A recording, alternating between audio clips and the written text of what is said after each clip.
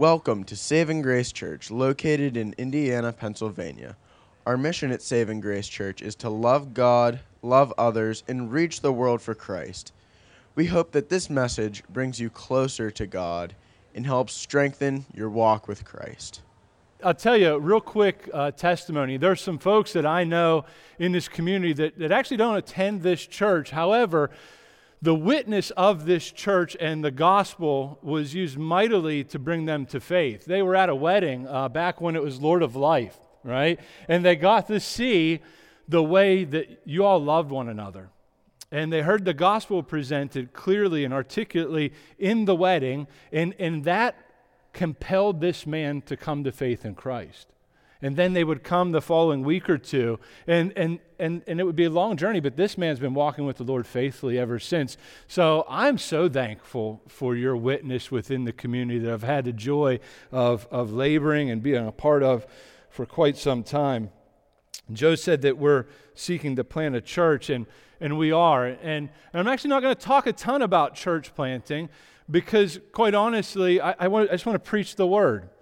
You didn't come here for an update. You came here to hear God's word, to sit under good Bible teaching, I hope, and to be challenged, to be transformed, and to be encouraged by the gospel. You know, it's a joy to be here with you. You know, I think over this past year, many people have been excited to turn the page of 2020. After 10 days in 2021, maybe it wasn't so bad. I don't know. I've personally have found myself daydreaming about the way things, let's say, used to be, and even longing for them. And I don't think that's necessarily all that bad at times. There were great things that we maybe are not able to participate in. There's people joining us online today, and we're thankful that you're here with us in spirit, even if you're not in person, that you would love to be here, just like the young lady had shared with us. And so there's pieces that we miss. And we long for the way things used to be. But we don't know when that's coming back or if that's coming back. And so as I find myself longing for those moments, I also am reminded that God has sovereignly allowed everything that's happened to happen for His magnifying of His great name. And that He has a plan and He has a purpose. And so in His kindness, He draws me back to the fact that just like the lyrics we have just sung, it's not about me.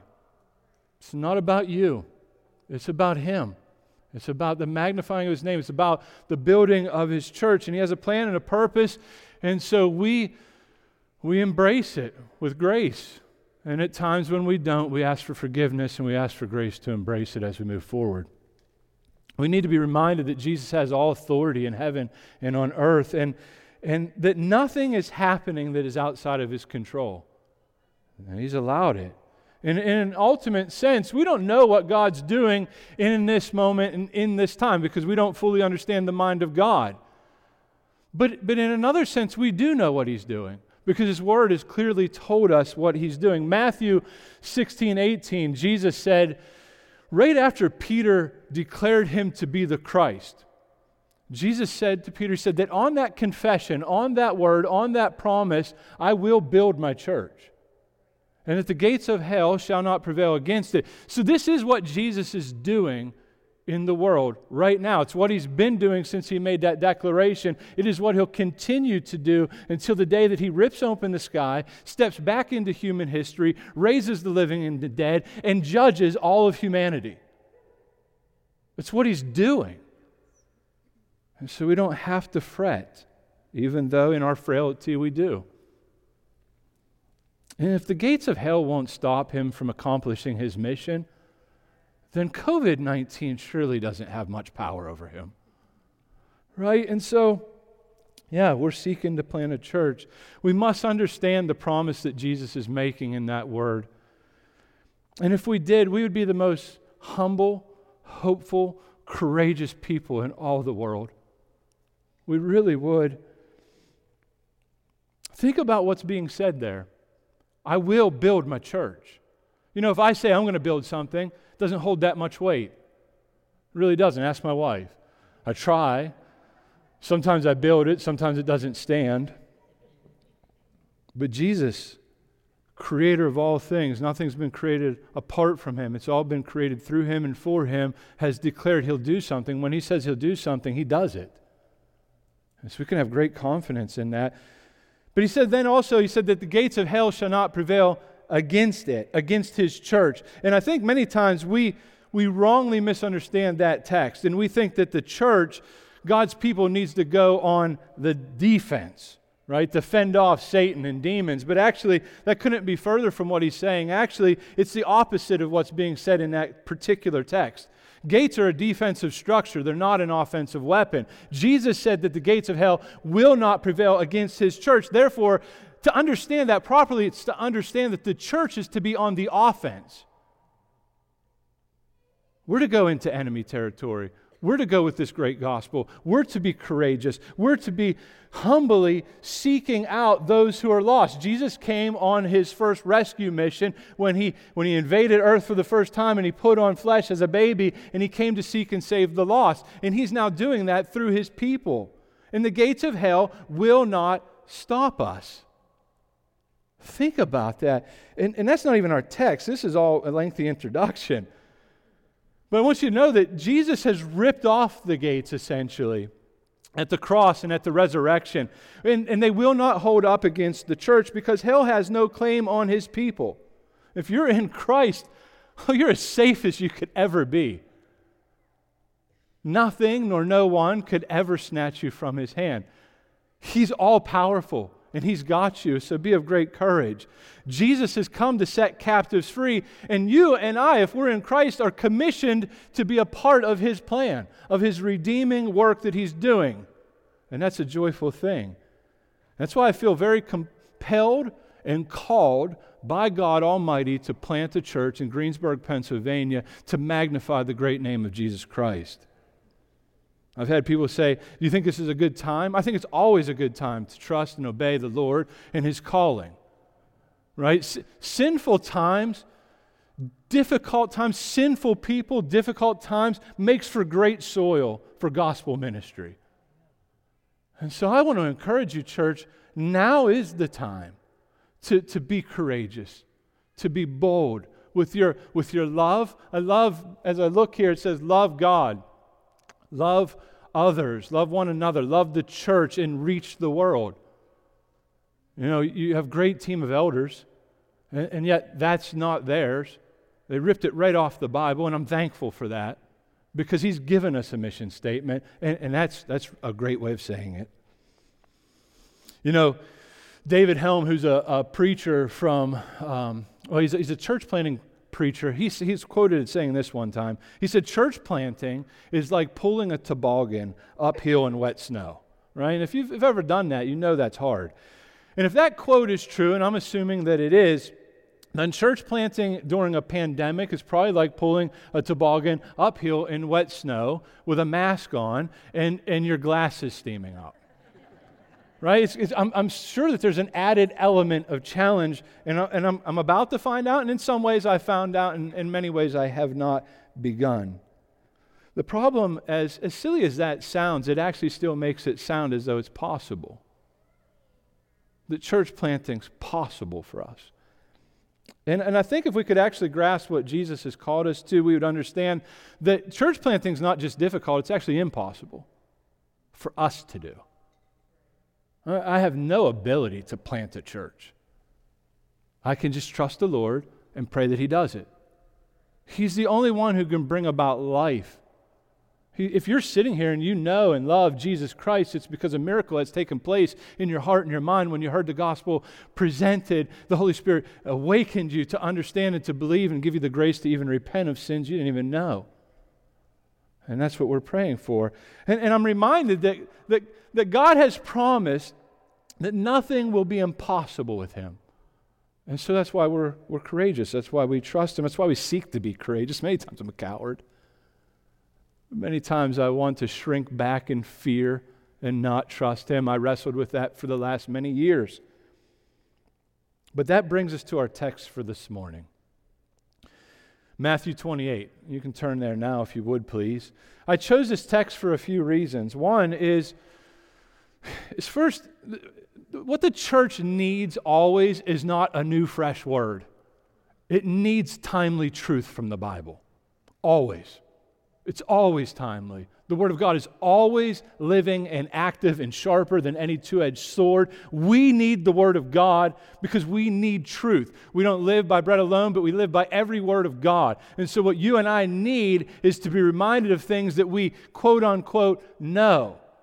But we need to know them and believe them further to the core of who we are. And for that, we need grace, we need help. And so I ask that the Lord would do that. I've been praying for our time together today. The other reason I chose this chapter is I really believe it's one of the most important chapters in all the Bible. I would love to spend nothing more than like 3 days with you and teach you the chapter, but I only have not that many minutes.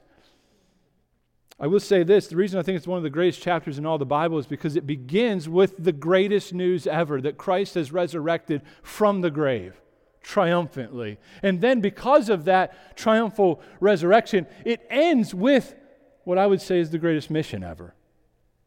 And he commissions his team.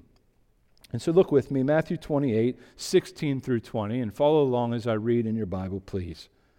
Now, the 11 disciples went to Galilee, to the mountain to which Jesus had directed them. And when they saw him, they worshipped him, but some doubted. And Jesus came to them, and he said to them, all authority in heaven and on earth has been given to me. Go, therefore, and make disciples of all nations, baptizing them in the name of the Father and of the Son and of the Holy Spirit, teaching them to observe all that I have commanded you. And behold, I am with you always to the end of the age. So my question is, what makes the Great Commission the greatest commandment ever? I mean, there's other commissions in the Bible. Why aren't they the greatest? Why didn't they get that title?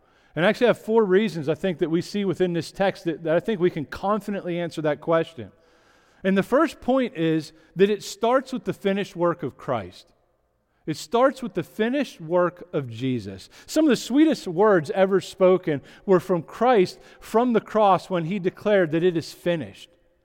This is some of the greatest words ever. Jesus lived the perfect life that you and I could never live. He died a substitutionary death that you and I deserved to die because of our great rebellion and sin against a holy, righteous, perfect God. And he willingly did this. For the joy that was set before him, he went to the cross. He absorbed the wrath of God. But because he had no sin, he triumphantly resurrected from the grave. And in doing so, he defeated Satan, sin, and death. And that's why he can say, it's finished. So if you're in Christ, you're completely forgiven. All your past, present, future sins have been absorbed in Christ, and all that he has for you is love and delight. And if that doesn't make you the cheerfulest person, I don't mean happy, slappy, go lucky, but like it is well with my soul, like our friend reminded us this morning, then I don't know what else could or would. He says it's finished. And because it's finished, because the hard work of bringing a sinful humanity into the opportunity to come into the presence of a perfect and holy, righteous God, the mission is beginning. That's what he's saying. Now, it had begun long before this. God's always been at work since the creation of the world throughout redemptive history. But Jesus is standing on this mountain and in that moment, and he's telling his men, I've got a mission for you. Not long before this, before Christ went to the cross, he said, it's actually best that I go away so that the Helper will come. And they're like, what do you mean go away? You're going to set up the kingdom, right? Well, yes, but not the way they thought. He wasn't going to overthrow Rome the way that they had anticipated. It's going to be a little different, boys, and this is the mission he gave them. You know, I love that it starts with they worship Jesus, because that's where it begins. If you're going to join Christ, be co-laborers with him to understand this great commission, you and I need to understand it first and foremost begins with a worshipful heart towards the Lord. To love him, to delight in him, to enjoy him. Worshiping Jesus is being satisfied in him for who he says he is and for all that he has accomplished. Right? Yes, that's true. But worship is actually the fuel and the aim of all church planting missionary efforts. It's the fuel. You don't get to skip past that and just get busy with the work. No, we need to be delighted with who Christ is. Just like these men on that mountain in that moment. A passion for this type of mission, disciple making, comes only when we have a passion for Jesus. Otherwise, you just won't do it. It's not an information problem if you don't make disciples. It's a transformation and a love problem. You all know you ought to make disciples. If you've been here long enough, you know that. And yet many of us may or may not. I don't know you. I don't pretend to know you. I just know what I see as I look around at much of the church culture within America. And I don't see a ton of discipleship happening. You know, you and I will get swept up in the Great Commission when you and I have been swept up by the gospel and the good news of Jesus Christ and what He has done. And you and I can't manufacture that. We just gaze at Him and we ask Him to set our heart aflame, to love Him, to adore Him, to enjoy Him. Because making disciples of Jesus is the overflow of delight in Jesus. It is. And if you get that, I can be done. I can go sit down. Because nothing more is needed. But I want you to notice something in this text. This is not some super group, super saint Christian group. I think we wrongly think that when we think about the apostles. Of course, they did it. They walked with Jesus. But notice it says some doubted. Now think about the context of this situation. They just walked with Jesus for 3 years. They've watched Him feed thousands with like just a few fishes and a few loaves. Right? He walked on water. He tells the storm what to do. It obeys Him. He raises Lazarus from the grave. And if that's not enough, He goes to the cross and He then raises Himself from the grave. This man has all authority. And yet they doubt Him. And I don't think it's some sinful doubt, like they're not trusting and believing in Christ, but there's confusion. Well, what's going on here? Like, we've been interacting with you for probably a few weeks at this point.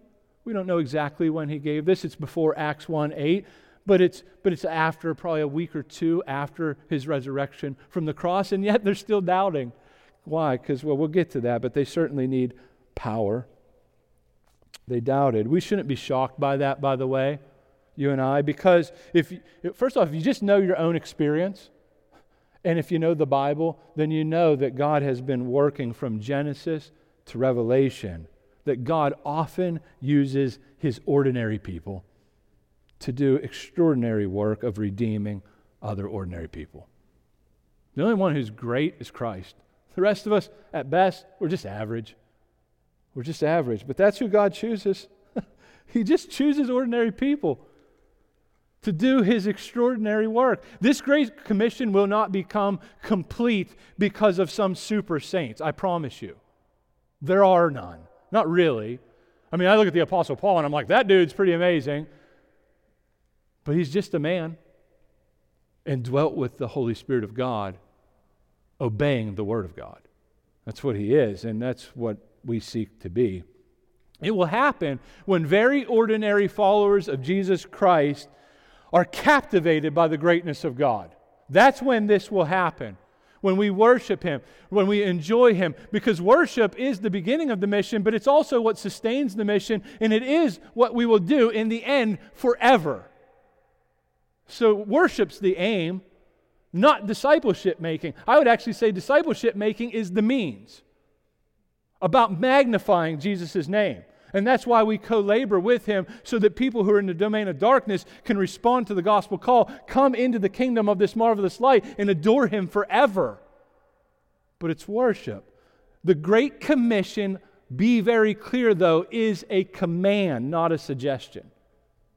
All too many of us treat it as though it's like we're at the buffet line and we can choose that or not choose that, add that to our Christian life, not add that to our Christian life. But Jesus has commanded us to make disciples. Christians are born again, disciples are made. There's a big difference. There's a big difference.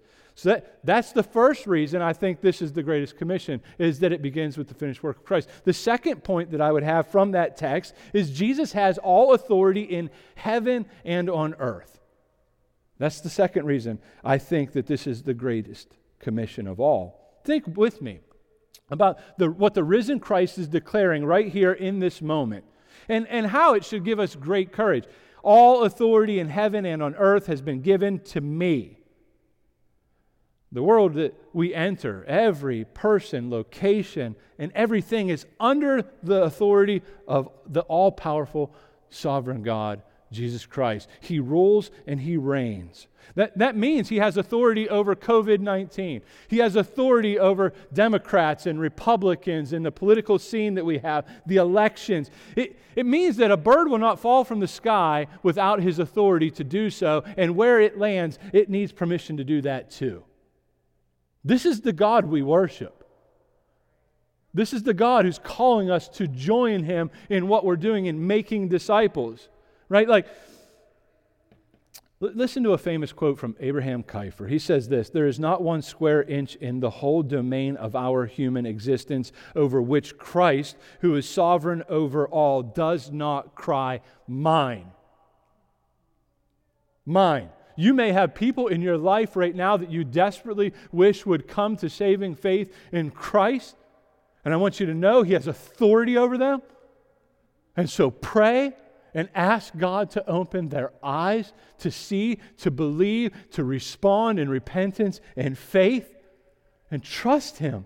Because the God who has all authority has promised to build His church. He hasn't promised to actually build schools or homeschool co-ops or medical clinics or universities or any kind of service, social service agency. No matter how good that may be, He did not promise to build that, but He has promised to build His church. And so Jesus, with absolute authority, says that He will build His blood-bought church, and therefore we should be of great confidence, knowing that because He says that and because He has all authority, we can trust that He will do it. He'll accomplish the task. But how does He accomplish the task? That's a great question. It's a great question, and the text doesn't leave us without an answer, which is the third point of this text. What makes it the greatest commission ever? That Jesus includes the church in His mission. It's the third point. Listen again. "Go, therefore, and make disciples of all nations, baptizing them in the name of the Father and of the Son and of the Holy Spirit, teaching them to observe all that I have commanded you." And you might be saying, "Hold on, preacher, doesn't use the word church there." So did He include the church? Well, I would say that if you have a right understanding of the Bible and an understanding of what happens directly after this, He certainly has, because what happens right after this is they go, they wait, they pray. Jesus ascends to the right hand of the Father. The Holy Spirit falls upon the believers. Peter preaches. Thousands get saved. Churches are planted. And a church planting movement sweeps the world. And how do I know that to be true?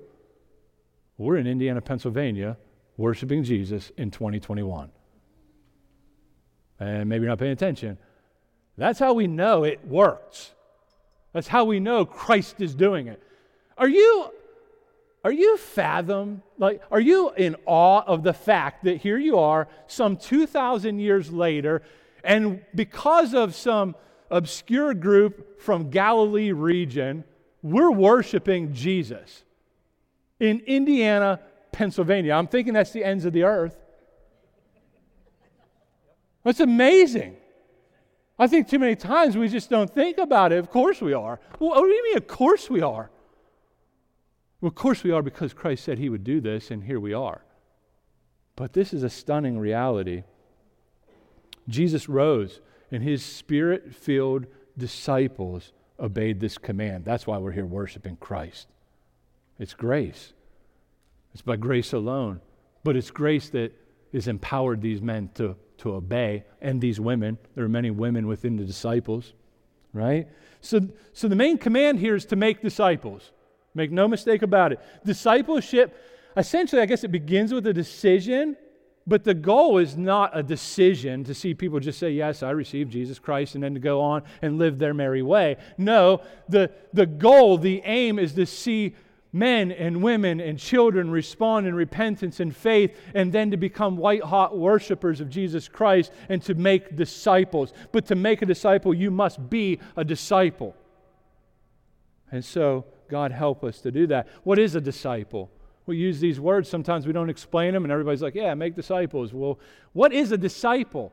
Essentially, a disciple is one who worships Jesus, is transformed by Jesus, who obeys Jesus, and teaches others to do the same. That's what a disciple is. I think sometimes within our culture, maybe the word apprentice would be a better job.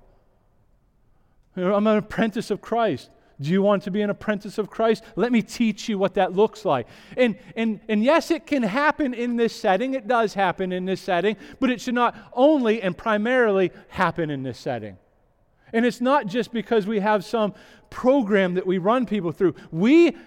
Christ invites us into His life, so much so He indwells us, and then we invite others into our lives. Discipleship is as simple as teaching others how to love their kids in the realm of your own home when you're not doing it great. Right? It's showing people what it looks like to repent of sins and ask for forgiveness and receive grace and forgiveness and move forward in grace and forgiveness. It's teaching them how to read the Bible, how to pray, and how to gather, but not just for the sake of gathering, but for the sake of scattering and going to the nations. This is what discipleship looks like. And we've made it so programmatic that we just think we can check a few boxes and we're good. It's all-encompassing of your life. It's everything. It's every waking minute. You're making disciples. You're either making good ones or you're making bad ones, but I promise you're making them.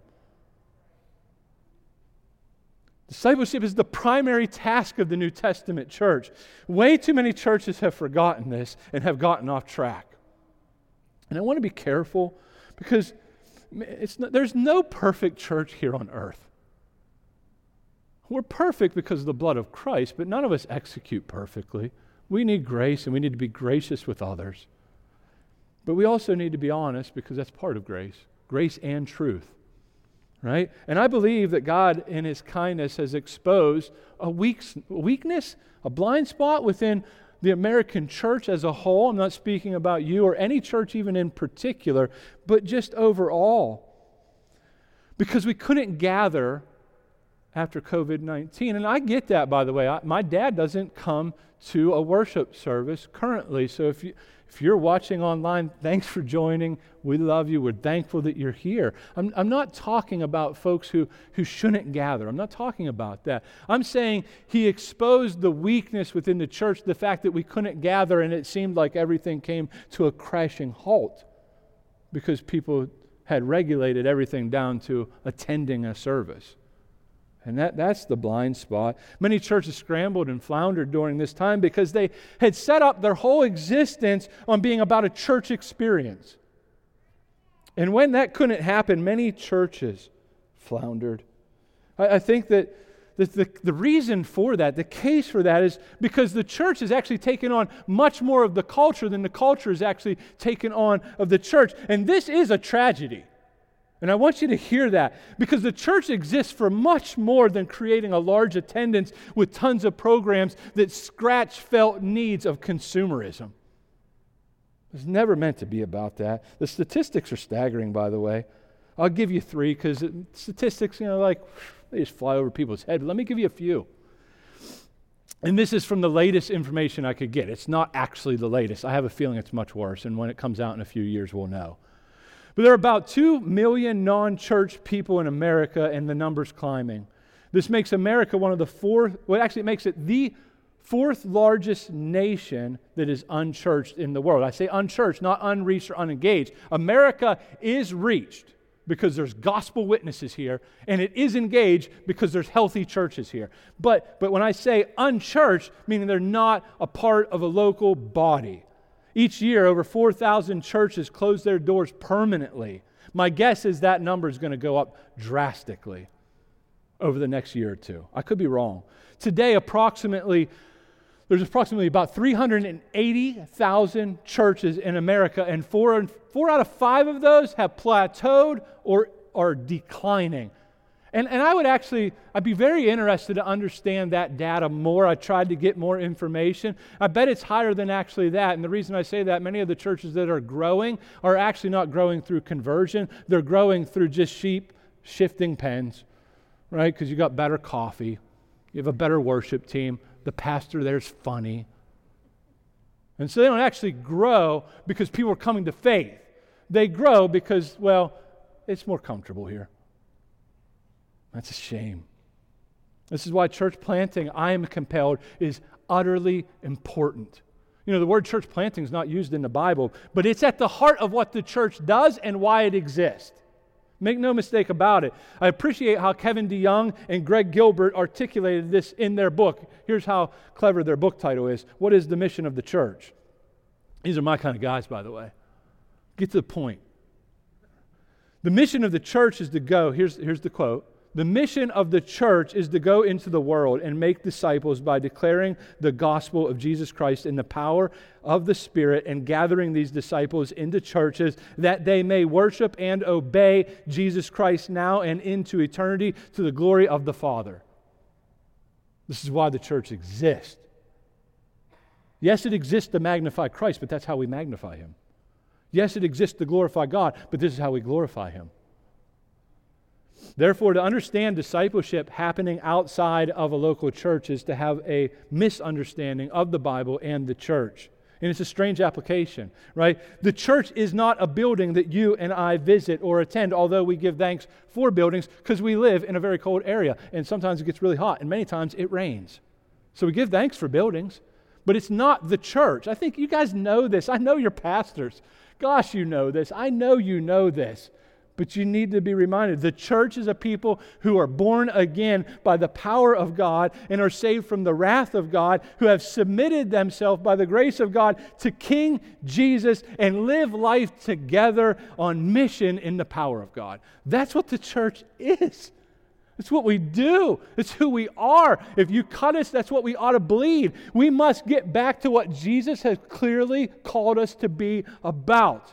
This is what He's called us to be about. If not, be assured of this. The promise that Jesus has made to build His church will still surely happen. I'm thankful that our disobedience has no power to derail His mission. He will accomplish it. It's going to happen. But I want you to know something. It doesn't mean that this generation couldn't be disobedient and we would miss out. We'd miss out greatly. We'd miss out on a great privilege and a great joy to be on mission with Almighty God. And for that reason, I was glad to go. And you may be hearing all of this, and you may be thinking, this is all very overwhelming. I can't do this. And I guess if that's you, I guess I want to say this. Praise God you finally get it. Praise God, you finally get it. If you think, I can't do this, what you're talking about, that's just not something I can do, you're finally getting it. Remember, Jesus said, I will build my church. And He does it through us. We've not been left alone to finish the mission, which is the last and final point. Don't anyone get up, though. I will be ending shortly, and we all have cues as to when that's going to happen. If you're like, why is he saying that? It's a long story. But it's a funny one for some it wasn't. The last and final point is Jesus' all-powerful presence is always with us. Oh, thank God. We're not left alone to do this. We can't do this. He does this, but He does it through His church. I'm with you always to the end of the age. By the way, this is not so much a promise as much as it is a declaration and an absolute reality. Think about the difference, right? Jesus has said, I promise I will build my church. That's something He says He's going to do. But in this text, He says, I'm with you always. Always to the end of the age. That's not a promise. He's declaring a truth to you. It is. It's reality. It's more of a reality than even what's happening in this moment in this building right now. Jesus is closer to you than your very own skin. He is in every fiber of who you are. If you're in Christ, He's in you. Therefore, you have power. It's not you building His church. It's Him building His church through you. But yet we gladly, joyfully, hopefully submit and obey and trust that He'll do this work. If not, we grieve Him. You know, we need power. We desperately need power. We cannot be on God's mission without God's power. Without the Holy Spirit being at work in the life of the believer, we can do nothing that is faithful or fruitful in God's eyes. Nothing. However, with the Holy Spirit of God at work in the believer, anything's possible. Church planting during COVID 2021, certainly possible. It's not hard for Him. It's just not hard for Him. You know, I've had people say, I can't believe you just leave your job. Like, people are dying to get a job. And you had a job, and they were paying you to do the job, and it's the same job you're seeking to do. That's weird. Why would you do that? And it's taken every ounce of grace that God has given me to not look at them and say, I don't understand why you wouldn't. But you just must understand Him different. And not everybody goes, but everybody's on mission or you're disobedient. And there's many ways we participate. There's many ways, and the biggest way is to be committed to Christ and committed to your church. And I see that here. I love this church. I really do. You're like, yeah, do you really know us that much? I know Joe, and Joe loves this church, and Joe tells me how much he loves this church, and that wears off on me. And it's not that it doesn't have its problems. It does, because all churches do. But I want you to know, and you know this, the Holy Spirit empowers the church for mission. You know this. That's why I love being here. All right? It's not the frozen chosen. All right? If it's meant to be, it's up to me. Like, you trust and know that God, His Spirit, is at work in those who believe. And I've seen that evident in your life. So let's look at one text, Acts 1:8, and then I'm going to finish very soon. I'm almost done. I mean that. Acts 1:8 says, but you will receive power when the Holy Spirit has come upon you, and you will be my witnesses in Jerusalem and in all Judea and Samaria and to the ends of the earth. And so, oh God, help us get this. You will receive power. If you're in Christ, you've received power. God's grace not only pardons us from our sins, but empowers us for the mission that He's called us to be a part of. It's not just a pardoning grace. I think many times it's where we terminate. That's where we stop. But it's an empowering grace. Do you believe that? The Holy Spirit has the same mission for every local church, to be faithful and bold witnesses across the street, and then that ripple effect may go to the ends of the earth. And maybe some of you who are actually called to go to the ends of the earth. But my guess is that's not going to be the majority of you, and it doesn't mean you can't be a faithful witness where He has you right now. By the way, IUP has I think it was around 650, 700 international students the last I checked. The ends of the earth have come here. Do you know them? Have you engaged them? And if you haven't, okay, I guess that's okay. But now change. And you're like, well, how do I do that? They couldn't be more helpful. They have a thing called International Friendship Program, where you get to essentially get to know a student that goes to IUP, invite them into your home, love them, show hospitality, show them with your life the way you love one another, the way you love Jesus Christ, and then proclaim, share, declare the good news of Jesus Christ, and then trust that God's at work when His word's preached, when it's shared, when it's declared. Be a witness to the ends of the earth. I've had joy of getting to know many people through this avenue, and I don't always know what that's going to bring, but one time I was in Jerusalem. One time. I was only ever there once. It was like for 14 days. It was awesome, but it's no more awesome than here, right? Because God rules and reigns over every place. Okay, it's not more special. I didn't feel closer to God there, but I enjoyed it. But I was there, and I got a message from a man named, well, it doesn't matter his name. He was in Jordan. And he said, oh, my friend, come see me. And I'm like, oh, my friend, no, but you can come see me. I don't know that area. And I'm not crossing into another country. But I want you to know, how did I meet him? I met him at IUP. And he saw me. He's a creeper. He saw me on my phone. I took some pictures. He's like, "You're in Israel. I'm coming to see you." He's still not trusting in Jesus. But the gospel had impacted him because my family took the time to love him. I've had the chance to share the gospel with a Sunni and a Shiite Muslim and let them know with humility and kindness in my voice that there is only one way to heaven. And that one way is through Jesus Christ. He is the way, the truth, and the life. No one will go to the Father except through him. And with sadness in my heart and tears welling up in my eyes to let them know that Muhammad's a false prophet. And they heard. And one of them was not happy with me, and one wanted to hear more. This is what it means to be a faithful witness to the ends of the earth. And you can do it right here. Christian, if you're a Christian, you've already received the Holy Spirit. This means that you are empowered for the work of Christ. Practically speaking, that means there's no Christian that is useless for ministry. Not one, not none. None of you. Don't let your shortcomings, your failures, whether they're perceived or real, prevent you from serving your local church.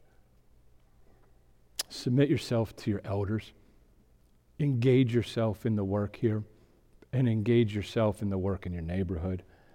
And there's much work to be done. Sinners need to be saved, and there's no such thing as a faithful church without bearing witness to the risen Christ and proclaiming the powerful gospel. We play a part and have a responsibility to do this until the day that Jesus returns, and I want to remind you of what that will look like. And so we will finish with a reading from Revelation chapter 7, verses 9 through 17. Remind yourself where we began. Jesus said, "I will build my church, and the gates of hell shall not prevail against it." He will do it. And we know because he's given us a picture of it. So look with me as I finish with this reading, and then we will continue our worship service. And by the way, preaching is worship. Singing is worship. Your life is to be worship. Ask God to help you do that, and he will. Revelation 7, 9 through 17 says this: "After this I looked, and behold, a great multitude that no one could number." I love that. "From every nation, from all tribes and peoples and language, standing before the throne and before the Lamb, clothed in white robes with palm branches in their hands, crying out with a loud voice, 'Salvation belongs to our God who sits on the throne and to the Lamb.' And all the angels were standing around the throne and around the elders and the four living creatures, and they fell on their faces before the throne and worshiped God, saying, 'Amen. Blessing and glory and wisdom and thanksgiving and honor and power and might be to our God forever and ever. Amen.' Then one of the elders addressed me, saying, 'Who are these clothed in white robes, and from where have they come?' And I said to him, 'Sir, you know.' And he said to me, 'These are the ones coming out of the great tribulation. They have washed their robes and made them white in the blood of the Lamb.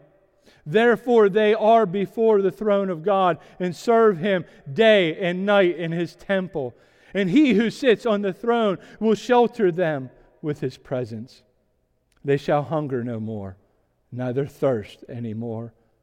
The sun shall not strike them, nor any scorching heat.